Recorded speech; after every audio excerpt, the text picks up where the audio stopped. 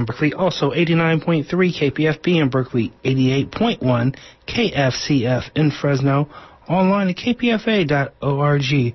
The time is 3 p.m. Stay tuned for Cover to Cover with Jennifer Stone. Happy ending, nice and tidy.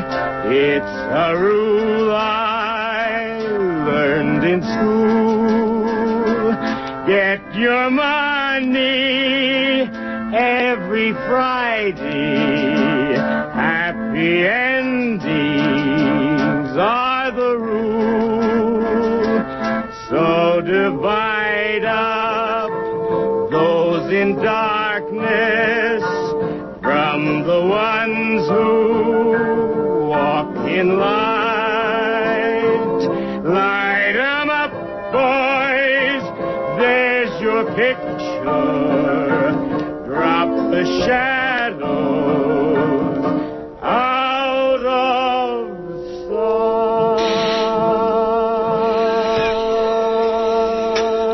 sight.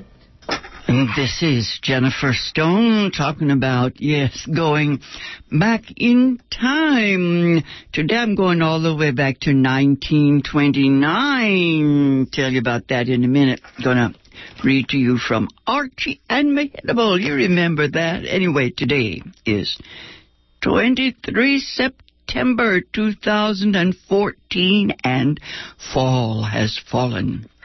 It's autumn. Oh, I love this time of year. The poets go wild. The days shorten. Every day there's less light and more television. I'm going to turn off the TV. I'll go back to nature till the leaves fall, Try to remember the kind of September. Oh, look, a good book, yes. Once upon a time, long, long ago, in a country just full of cockeyed optimists, there were newspapers and magazines, that is, printed newspapers and magazines, that published all sorts of goofy stories, poems, right there, right along with all the stories about war and the bloody carnage and all the reports of poverty and suffering all over the globe. I think back in those days, some journalists knew that our human comedy is always present, goes right along with tragedy. They're dating like Truth and Beauty. They go to the party together anyway, You know how it is. All the evidence of man's inhumanity to man goes right along with our altruism. And then, of course, there's, man's inhumanity to woman. Right. Oh, that's my favorite. The war on women. That one's as old as our species. And it even provides for humor. In every age, this battle for men's minds is often fought on the field of women's bodies. Reproductive rights. That's what they call it this season. We can't have women playing God. That's men's work. Anyway, I get the feeling that we here in the U.S. of A. are losing our sense of humor. The fact is reported in any number of magazines. The New Yorker has fallen off, though, I'll tell you. The cartoons are terrible. Anyway, today's news is all about our dawning dark age. The dark birds of history. Helen Caldecott says, "We have come to the end of living and the beginning of surviving." I remember, oh, gee whiz, way back in the 18th century when I was a girl, there were, punsters, guys like Benjamin Franklin telling jokes. Even during the wars and the revolutions, there was Mark Twain writing masterpieces about slavery and war and the fall of man. I love his story, it's a diary. He calls it The Diary of Adam and Eve. I think it's the ultimate comedy about gender. Anyway, actually, Mark Twain even wrote about women's sexual prowess, about their, what shall we say, their capacity for joy, their achievements in the realm of a sexual ecstasy. He got it all right. He knew, though, that it was a joke. We all know it's the women who are oversexed, but don't tell. It just doesn't seem right, It's all about egos. Anyway. Lately, I just see so many people trying to laugh, and then mostly the jokes are dead in the water. Clowns despair. Robin Williams is dead. Anyway, I can't take it anymore. No more stories about Absurdistan. No more military wargasms, and no more of these damn fools, these pundits telling us that we are not to blame. It's the others who are to blame. Those knuckleheads whose God doesn't speak English. The type. They call them others. You remember that wonderful Mark Twain, what did he call it? I can't remember. It was a speech that, the preacher gets up in the pulpit and gives a speech about peace, about war, and he explains how important it is to get rid of the gods on the other side. I gotta find that. It's called War Prayer, I think, but I made a tape of it once, and it's around here somewhere. Anyway, today I just want to fool around. Next week's a fundraiser. We have to start up with that next week. And so today I just want to read stuff from old newspapers. Time travel back to 1929. Back to the days when my parents read the papers, and they just loved stuff like Archie and Mehitabel. Archie and Mehitabel. That's the one about the cockroach and the cat. You remember? It's all about politics. They're proletariat. Yes, they're very much of the people. Archie's a cockroach, Mehitabel's a cat.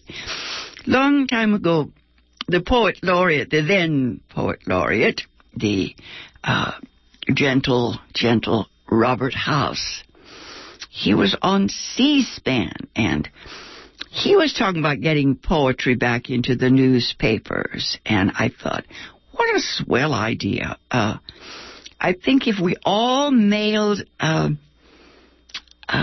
light-hearted poetry to the papers, some of it might find its way in. Archie and Mehitabel has always been my most favorite. Let's see. 1929. It's written by a guy called Don Marquis, Don Marquis. It's all lowercase letters, you remember. We used to think that was revolutionary. Actually, goes back to, well, it goes way back. But Archie and Mehitabel, of course, has no capital letters because it's typed by a cockroach and he can't hit the shift key. Anyway, I need to tell you about the coming of Archie, the cockroach, so you'll know the context of these protest poems. The coming of Archie, the circumstances of Archie's first appearance are narrated in the following extract from the Sundial column in the New York Sun. A pal of mine, Dobbs Ferry, possesses a rat which slips out of his lair at night and runs a typewriting machine in a garage. Unfortunately, he has always been interrupted by the watchman before he could produce a complete story. Now, it was at first thought that the power which made the typewriter run was a ghost instead of a rat. It seems likely to us that it was both a ghost and a rat. Madame Blavatsky's ego went into a white horse after she passed over. Footnote here. Some of you will remember that Madame Blavatsky's was one of those, well, in her time, she was a New Ager, right? She believed in the spirit world. She was quite a trip. Think of today's, spiritualists, let's call them. Anyway, her ego went into a white horse after she passed over, transmigration of souls. And the author goes on to say, someone's personality has undoubtedly gone into this rat. It is an era of belief in communications from the spirit land. History repeats itself, doesn't it? There we go. Era of belief in communications from the spirit land. That's us, folks. 1929 as well. Anyway, the journalist Don Marcus goes on to say, since this matter had been reported in the public prints and seriously received, we are no longer afraid of being ridiculed, and we do not mind making a statement of something that happened to our own typewriter only a couple of weeks ago. We came into our room earlier than usual in the morning and discovered a gigantic cockroach jumping about upon the keys. He did not see us. We watched him. He would climb painfully upon the framework of the machine and cast himself with all his force upon a key, head downward. His weight and the impact of the blow was just sufficient to operate the machine. One slow letter after another. He could not work the capital letters. He had a great deal of difficulty operating the mechanism that shifts the paper so that a fresh line may be started. Footnote here. Those of you who are not acquainted with typewriters may have to check it out. It was a little bar. You just pushed it, slid it over. Anyway, the author goes on to say, we never saw a cockroach work so hard or perspire so freely in all our lives before. After about an hour of this frightfully difficult literary labor, he fell to the floor exhausted, and we saw him creep feebly into a nest of the poems, which are always there in profusion. Congratulating ourselves that we had left a sheet of paper in the machine the night before, so that all this work had not been in vain. We made an examination, and this is what we found. Dear boss, expression is the need of my soul. I was once a very liberated bard, but I died and my soul went into the body of a cockroach. It has given me a new outlook upon life. I see things from the underside now. Thank you for the apple peelings in the waste paper basket, but your paste is getting so stale I can't eat it. There is a cat here called Mehitabel. I wish you would have removed. She nearly ate me the other night. Why don't she catch rats? That is what she's supposed to be for. There is a rat here she should get without delay. Most of these rats here are just rats, but this rat is like me. He has a human soul in him. He used to be a poet himself. Night after night, I have written poetry for you on your typewriter. And this big brute of a rat, who used to be a poet, comes out of his hole when it is done, and he reads it and sniffs at it. He's jealous of my poetry. He used to make fun of it when we were both human. He was a punk poet himself. After he has read it, he sneers, and then he eats it. I wish you would have Mehitabel kill that rat or get a cat that is onto her job. And I will write you a series of poems showing how things look to a cockroach. That rat's name is Freddy. The next time Freddy dies, I hope he won't be a rat, but something smaller. I hope I will be a rat in the next transmigration, and Freddy a cockroach. I will teach him to sneer at my poetry then.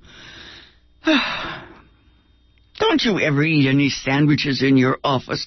I haven't had a crumb of bread for I don't know how long, or a piece of ham, or anything but apple parings and paste. Leave a piece of paper in your machine every night. You can call me Archie. Next poem. Mehitabel was once Cleopatra. Boss, I am disappointed in some of your readers. They are always asking, how does Archie work the shift so as to get a new line? Or, how does Archie do this or do that? They are always interested in technical details when the main question is whether the stuff is literature or not. I wish you would leave that book of George Moore's on the floor. Mehitabel the cat and I want to read it, and I have discovered that Mehitabel's soul formerly inhabited a human also. At least, that's what Mehitabel is claiming these days. It may be she got jealous of my prestige. Anyhow, she and I have been talking it over in a friendly way. Who were you, Mehitabel? I asked her. I was Cleopatra once, she said. Well, I said, I suppose you lived in a palace. You bet, she said. And what lovely fish dinners we used to have, and licked her chops. Oh, Mehitabel would sell her soul for a plate of fish any day, I told her. I thought you were going to say you were the favorite wife of the Emperor Valerian, 'cause he was some catnip, eh, Mehitabel? But she did not get me, Archie. The Song of Mehitabel. This is the song of Mehitabel the alley cat.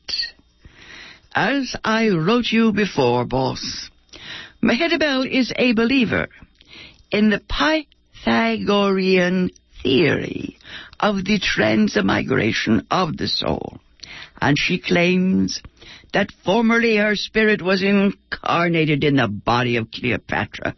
That was a long time ago. One must not be surprised if Mehitabel has forgotten some of her more regal manners. I have had my ups and downs, but what the hell? What the hell, yesterday's scepters and crowns, fried oysters and velvet gowns. And today I heard with bums, but what the hell, what the hell. I wake the world from sleep as I caper and sing and leap. When I sing my wild, free tune, what the hell, what the hell? Under the blear-eyed moon, I am pelted with cast-off shoon. But what the hell, what the hell? Do you think that I would change my present freedom to range for a castle or moated grange? What the hell, what the hell? Cage me and I'd go frantic. My life is so romantic, capricious and choreobantic, and I am toujours gay, toujours gay. I know that I am bound for a journey down the Sound in the midst of a refuse mound. But what the hell? What the hell? I should worry and fret, death and I will coquette. There's a dance in the old dame yet. Toujours gay, toujours gay. I once was an innocent kit, what the hell, what the hell, with a ribbon my neck to fit, and bells tied onto it. Oh, what the hell, what the hell, but a Maltese cat came by, with a come-hither look in his eye, and a song that soared to the sky, and what the hell, what the hell. And I followed her down the street, the pad of his rhythmical feet. Oh, permit me again to repeat, what the hell, what the hell. My youth I shall never forget. But there's nothing I really regret, what the hell, what the hell. There's a dance in the old dame yet, toujours gay. Toujours gay, the things that I had not ought to, I do because I've got to. What the hell? What the hell? And I end with my favorite motto, toujours gay, toujours gay. Boss, sometimes I think that our friend Mahidabel is a trifle too gay. Signed Archie. This is number 4. Yes, this is about the grief of the wretched of the earth. Yes. Pity the poor spiders. I have just been reading an advertisement of a certain roach exterminator. The human race little knows all the sadness it causes in the insect world. I remember some weeks ago meeting a middle-aged spider. She was weeping. What is the trouble, I asked. It is these cursed fly swatters, she replied. They kill off all the flies, and my family and I are starving. It struck me as so pathetic that I made a little song about it, as follows, to wit. 'Twas an elderly mother spider, grown gaunt and fierce and gray, with her little ones crouched beside her, who wept as she sang this lay. Curses on these here swatters, what kills off all the flies. For me and my little daughters, unless we eats, we dies. Swattin' and swattin' and swattin', 'tis little else you hear, and will soon be dead and forgotten, with the cost of living so dear. My husband, he up and left me, lured off by a centipede, and he says, as he bereft me, 'tis wrong, but I'll get a feed, and me a-working and working, scouring the streets for food, faithful and never shirking, doing the best I could. Curses on these waters, what kills off all the flies, me and my poor little daughters, unless we eats, we dies. Only a withered spider, feeble and worn and old. And this is what you do. When you swat, you swatters, cruel and cold. I will admit that some of the insects do not lead noble lives, but is every man's hand to be against them? Yours for less justice and more charity, signed Archie. I have time for a little bit more of Mehitabel's extensive past. I wonder if I should read the one about the roaches in the taverns and the one about Freddy the Rat perishes. I have to save these. Actually, I think I should just read Archie and Mehitabel. Every week, yes, let's see. Mehitabel's extensive past, Mehitabel the cat, claims that she has a human soul and has transmigrated from body to body. And it may be so, boss. You remember I told you she accused herself of being Cleopatra once. I asked her about Antony. Antony who? She asked me. Are you thinking of that song about Rowley and gammon and spinach? Hi-ho for Anthony Rowley? No, I said, Mark Antony, the great Roman friend of Caesar. Surely, Cleopatra, you remember J. Caesar. Listen, Archie, she said. I have been so many different people in my time and met so many prominent gentlemen. I won't lie to you or stall. I do get my dates mixed sometimes. Think of how much I have had a chance to forget. And I have always made a point of not carrying grudges over from one life to the next, Archie. I have been used something fierce in my time. But I'm no bum sport, Archie. I'm a free spirit, Archie. I look on myself as being quite a romantic character. Oh, the queens I have been, and the swell feeds I have ate. Ha. A cockroach, which you are, and a poet, which you used to be, Archie, couldn't understand my feelings at having come down to this. I have had bids to elegant feeds where poets and cockroaches would neither one be mentioned without a laugh, Archie. I have had adventures, but I have never been an adventuress. One life up and the next life down, Archie, but always a lady through it all. And a good mixer, too. Always the life of the party, Archie. But never anything vulgar. Toujours gay. I have to stop here. I think I will save up Archie and Mehitabel. Cheers me up no end. Never anything vulgar, she says. This has been Jennifer Stone. I'll be back on the air this time next week. Until then, go easy, and if you can't go easy, go as easy as you can. Out of sight.